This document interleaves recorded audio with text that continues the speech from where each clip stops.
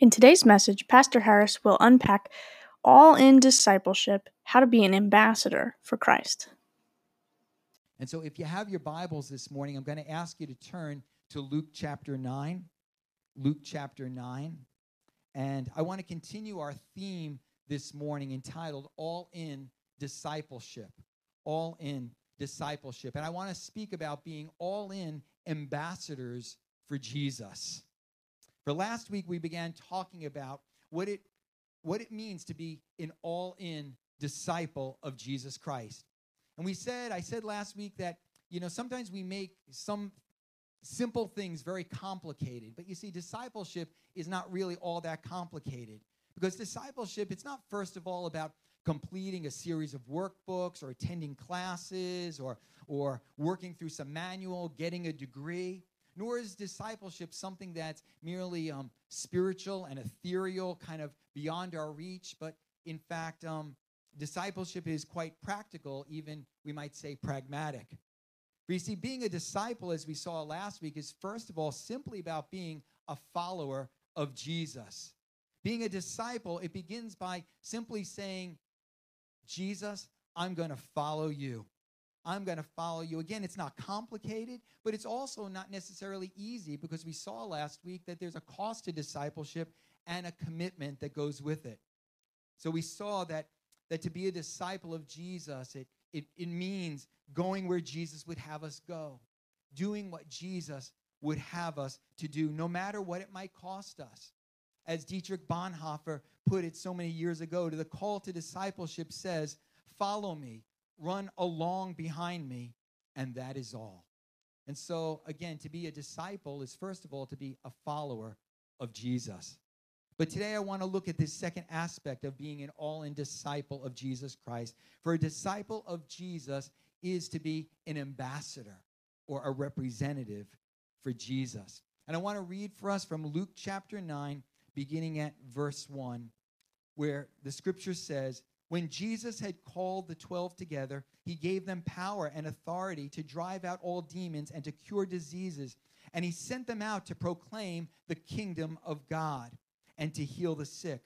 He told them, notice, here's the cost. Take nothing for the journey, no staff, no bag, no bread, no money, no extra shirt. Whatever house you enter, stay there until you leave that town. If people do not welcome you, leave their town and shake the dust off your feet as a testimony against them. Verse 6. So they set out and went from village to village, proclaiming the good news and healing people everywhere. May God bless his word to us this morning. Well, I think we all have some sense of what it means to be an ambassador. For you see, an ambassador is that person we know who represents a king or a president or a government. It's that person who speaks on behalf of the one from whom they've been sent, sometimes given the authority to sign documents on their behalf, to negotiate treaties, and so forth. The closest thing that I've come to experiencing what that means is to be a POA, a power of attorney. Some of you have had that experience as well. I've had to do that for my dad and for my aunt and others in my family. That power of attorney kind of says to me that I'm then functioning. I'm functioning on behalf of someone else, not on behalf of myself. I'm doing what they would want me to do. I'm signing documents as if they were signing the document themselves. And you see, this is an important concept when it comes to discipleship. For the disciples, as we'll see this morning, they were commissioned by Jesus to be his ambassadors, to be his representatives, especially to people who may have never had the opportunity to meet him up close and personal. The Apostle Paul wrote in 2 Corinthians 5:20 that we are therefore Christ's ambassadors, as though God were making his appeal through us. You see, especially once Jesus left this earth, he expected that his followers would represent him and represent him well by living out the life that he had taught them to live and fulfilling the mission that he had given them to fulfill. And in Luke chapter 9, the passage that we read, it's almost like Jesus was giving his disciples a test run. Okay, here's what I want you to do. I want you to go proclaim this message and heal the sick and so forth. And he's sending them out 2 by 2 by themselves. In Luke 10, we read of Jesus then sending out 72 of his followers. Again, it's like he's giving them a test run so they'll have some sense of what it will be like once he is gone from this earth. And he wanted them to understand what he expected of them once he was gone. And from these accounts, I think we learn a few things about what it means to be a disciple who lives as an ambassador or a representative for Jesus. And I want to say, again, that during this time we're in, during this crisis that we're in right now as communities, as a state, as nation, as a world, I believe more than ever before, the people around us, they need people who will represent Jesus to them. They need to know that there are disciples of Jesus nearby. And church, we need to be those people. We need to be those representatives. I find that, first of all, a disciple is commissioned to deliver the message of Jesus. To deliver the message of Jesus. I think many of us here, we know what it was like as kids to play the game telephone. Somebody starts with a message and it gets passed on from ear to ear to ear, kind of whispered from one ear to the next. And by the time you get to the end of the line, the message is more mixed up than ever and usually completely lost. We might say it's kind of the way people often pass on information as they add their own little bits to spice it up or to put in their own personality or to leave some things out, to make the message say what they want it to say. We see this especially as information gets passed through the internet today, and the message that it began with often later on is a much different message. But that's not the way it's supposed to be with the disciples of Jesus. For a follower of Jesus is supposed to be very, very careful that he or she does not mess up or water down or change in any way the message that Jesus has given us to pass on. After all, it's not our message, it's his message. So the disciples, they didn't need to make up their own message. They were to simply preach the message that Jesus had given them to deliver. And so we read in Luke 9, verse 2, that he sent them out to preach the kingdom of God. And if you go back through the Gospels, you find that's exactly what Jesus' message was. We're told that wherever he went, he preached, the kingdom of God is near. That was his basic theme, and thus it was the theme or the message that his disciples were to carry. The kingdom of God is near. It was a message of good news that told people that in spite of what they saw happening in the world around them, and in spite of what was happening in their lives, God was breaking in through the person of his son, Jesus. It was a message of hope, telling people that things were not going to stay the way they were, but God had a plan. God was doing something new. God was doing something good. It was a message of salvation that said, listen, no one needs to be lost in their sin. There's a way of salvation for even the most awful of sinners. That way was being made through Jesus, God's Son. And it was a message of renewal. For through Jesus, God was making all things new. Light was breaking into darkness. Eternal life had come. Their lives could be new. You see, this was the message that his disciples were to carry with them. They didn't need to come up with something to say. They didn't need to figure out what to preach. They didn't need to invent some deep, heavy, philosophical or theological discourse. All they needed to do was deliver the message of Jesus. That through Jesus, the coming of Jesus, the kingdom of God was breaking into our world. The kingdom of God was near. And that by following Jesus, one could experience the salvation of God.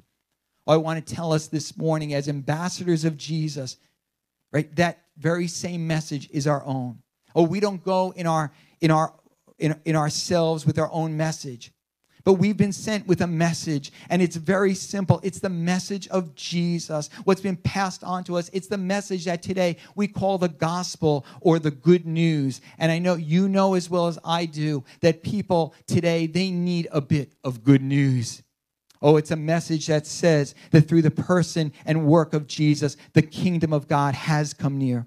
The Apostle Paul calls it the message of reconciliation when he writes that God was reconciling the world to himself in Christ, not counting men's sins against them, and he's committed to us this message of reconciliation. Elsewhere, he refers to it as the message of the cross, for it's a message that tells us of how, through the death of Jesus on the cross and subsequently his resurrection from the grave, the penalty for our sin has been paid.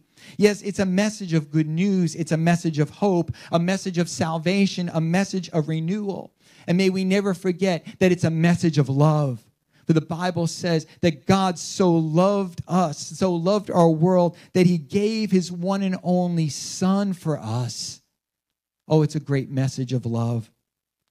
Oh, it's no wonder for so many years the church has sent missionaries around our world to preach the gospel, the good news, as they've gone with the message of Jesus. It's no wonder that we've encouraged people in the church as they've been growing in Christ to continue to testify and to share that message. For as disciples of Jesus, we're not coming up with our own message, but we're simply passing on the message that Jesus gave to us. As all in disciples, we deliver his message, a message that our world especially needs to hear today. But secondly, we find this morning that a disciple is commissioned not only to bring the message of Jesus, but to do the work of Jesus. For in Luke 9, we read that he gave them power and authority to drive out demons, to cure diseases, to heal the sick. In other words, everything Jesus had been doing, they were now to do. Now think for a moment, can you imagine what it must have been like for these men as they were first standing and watching Jesus do all of those things? I mean, it was one thing for them to cheer him on as he cast out demons and healed people, and I can just picture them on the sidelines going, yes, Jesus, go for it, do it, Jesus. But now, Jesus is sending them out, and he says, I want you to do it. I want you to do it yourself. Just as Jesus backed up his preaching with signs and wonders, so too these men were supposed to do as Jesus did. And again, notice they didn't have to figure out what to do. I mean, Jesus told them. They didn't have to come up with something new or novel. They just had to do what Jesus had been doing. And notice that as well, that the Bible says that he gave them power and authority. For you see, God always empowers us for whatever tasks he gives us. Let me say that again. God always empowers us for whatever tasks he gives us. And Jesus gave his disciples the power and authority that they would need to do what he was sending them to do. It's like even an ambassador being sent from a government. He can only go based on the power and authority that he's been given. And so just like that kind of ambassador, these disciples, they were going in authority that we might say was derived authority. That is, it was not their own. It was not naturally their own power and authority, but this was a divine power and authority.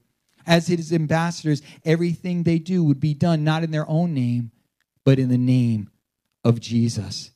And thus in Jesus' name, we read, his disciples went out and they preached and they cast out demons and they healed the sick. In the name of Jesus, they did the works of Jesus. And not only here, but as you go into the book of Acts, you find the apostles, wherever they went, they ministered in the name of Jesus because it wasn't their power, it wasn't their authority, but they went under his name. And I'm reminded this morning that we as well today, as Jesus' ambassadors, representatives, that we are meant to continue his work in the day and age in which we live. In fact, Jesus said to his disciples in John 14, he said, believe me when I say that I'm in the Father and the Father is in me, or at least believe on the evidence of the miracles themselves. And he goes on to say, I tell you the truth, anyone who has faith in me will do what I have been doing. He will do even greater things than these because I am going to the Father. And I will do whatever you ask in my name so that the Son may bring glory to the Father. You may ask me for anything in my name and I will do it. Jesus says, listen, when I go, the Holy Spirit is going to come and he's going to empower you. And you're going to do greater things, greater works. Or the thought here is the same works but in an increased number. But notice it's all based on the fact that we do it in Jesus' name. In Acts 1:8, we read these words where Jesus says before he leaves this earth, he says to his disciples, "But you will receive power when the Holy Spirit comes on you, and you will be my witnesses as my representatives in earth and in all Judea and in Jerusalem, in all Judea and Samaria, and to the ends of the earth." You know, this morning I'm reminded that ultimately it's not so much about the casting out of demons and the miraculous healings or any particular miraculous work, although we believe that God still does miracles. But as we look at Jesus' life, we need to remember this, that all of his works were done, not to put on a show, not to draw attention to himself, but they were all about reaching out to the broken, touching the untouchables, bringing hope to people who felt hopeless, bringing those who are far from God to a place of forgiveness and reconciliation, to bring them into the kingdom of God. Jesus' works weren't just about proving himself, but they were about breaking into a person's life and letting them know that the kingdom of God was near. You know, years ago when I was in India, I was traveling on a plane within the country. And I was sitting next to a Hindu man, a very nice man. He was a businessman. And we began talking. He was asking me what I did, and I told him I was a pastor, and I was there in India and preaching and ministering in some churches and doing some other work there. And he said these words to me, which have kind of sat with me since then. He said, you know, we as Hindus, sometimes we fail to appreciate what Christians have done for our nation. He said, because it was the Christian missionaries who came. They built schools. They built orphanages. They built hospitals throughout India.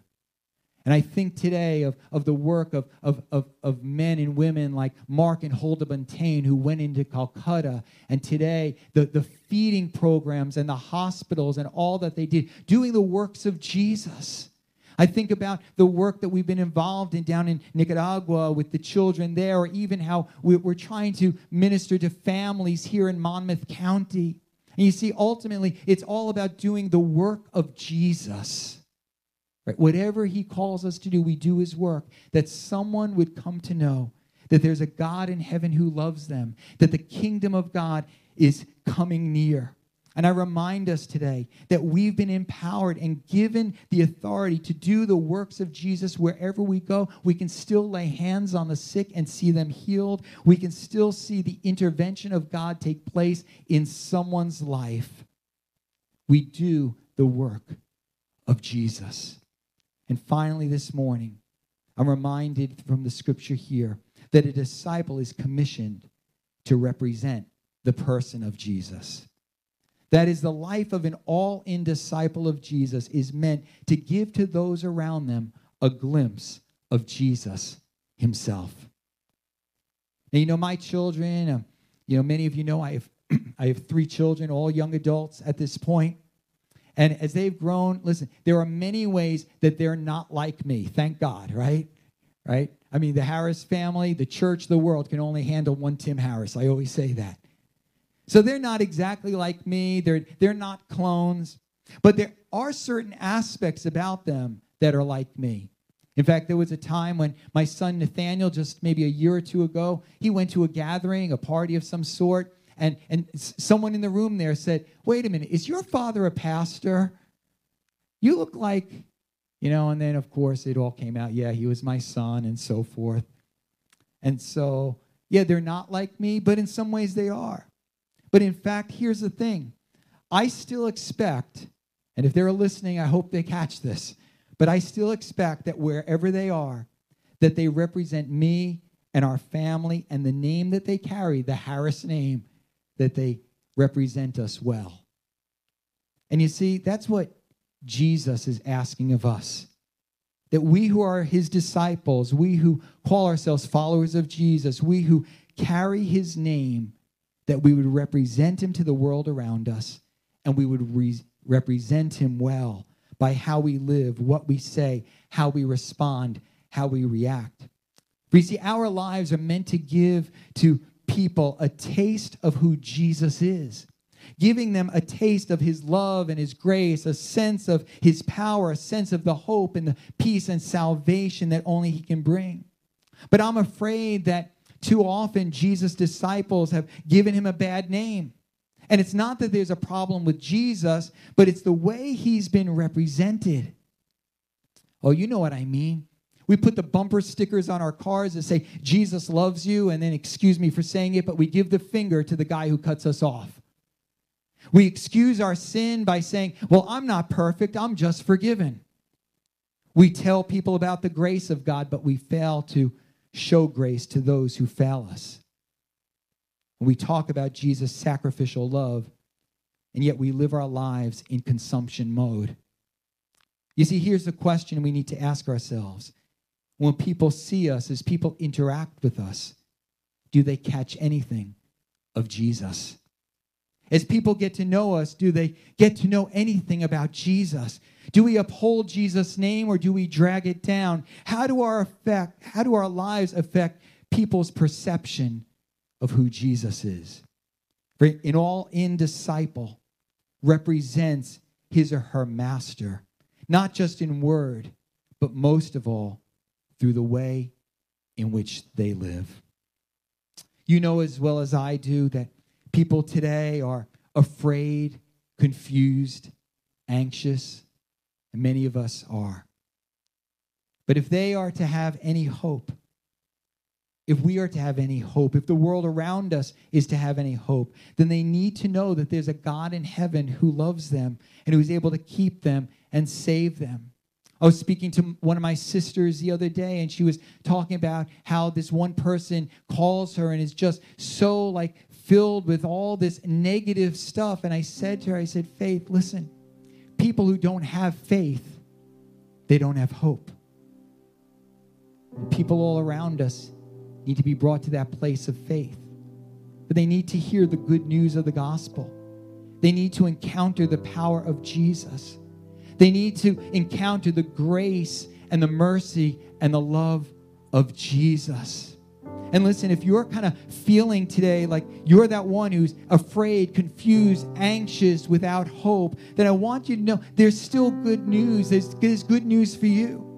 For God loves you, and the proof of his love for you is that he sent his son Jesus to this earth to live for you, to die for you, for each one of us, that our sin would be forgiven, that we would have new hope birthed in our hearts. And it's a hope not just for this life, but it's a hope that goes beyond this life, the hope of eternal life with God, our Heavenly Father. And maybe there's someone today that you need to bow your head and pray. And maybe much of this message somehow didn't connect with you, but you know in your heart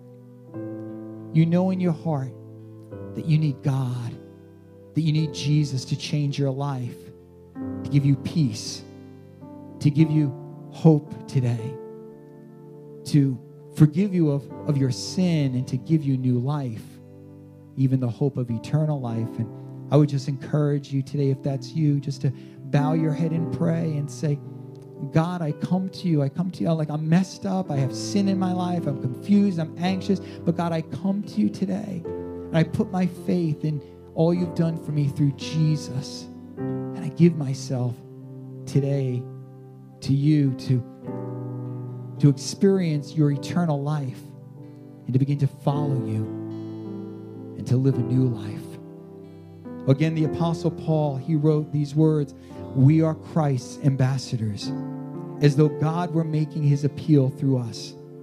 And so if you call yourself a disciple of Jesus, a follower of Jesus, then you have to ask yourself, what kind of ambassador are you? Are you faithfully delivering the message of Jesus? Are you bringing to those around you the message of good news? Are you doing the works of Jesus, bringing help and healing and forgiveness and wholeness into people's lives? Most of all, are you representing well the person of Jesus to those who so desperately need to know him today? Oh, in the midst of all that's happening in our world today, in the midst of the crisis we find ourselves, there's still a need for those who will stand up and say, listen, yes, our world is being turned upside down, but I want you to know the kingdom of God is near. The kingdom of God is near. There's a need for those who will reach out, proclaiming the good news and bringing a touch of hope and healing and leading them to God as their heavenly Father. There's a need for those who will be Jesus to them. And that's a challenge to us today, that if we're going to be all in disciples, then we must live our lives representing Jesus and representing him well. Will you bow your heads with me as we pray? So, Father, this morning, in Jesus' name, I pray for your church. I pray for your people. I pray for some today, maybe, who for the very first time are reaching out to you. They need hope. They need healing. They need to know your forgiveness, your grace, and your mercy.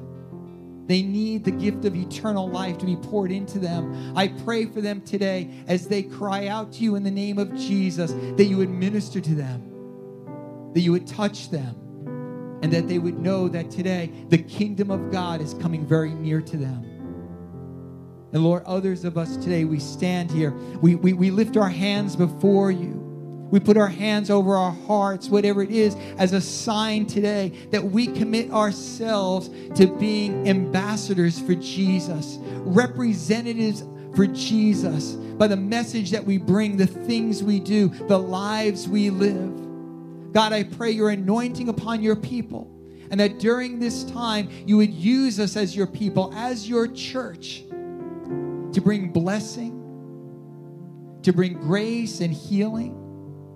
And God, that through us the world would know that even in these difficult hours, that the kingdom of God is near, and that the power of God, the love of God, the grace of God, the mercy of God is available to all who will call upon your name.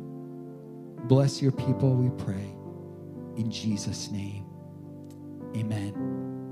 Amen. Will you sing one last song with Kim and Pastor Guy this morning?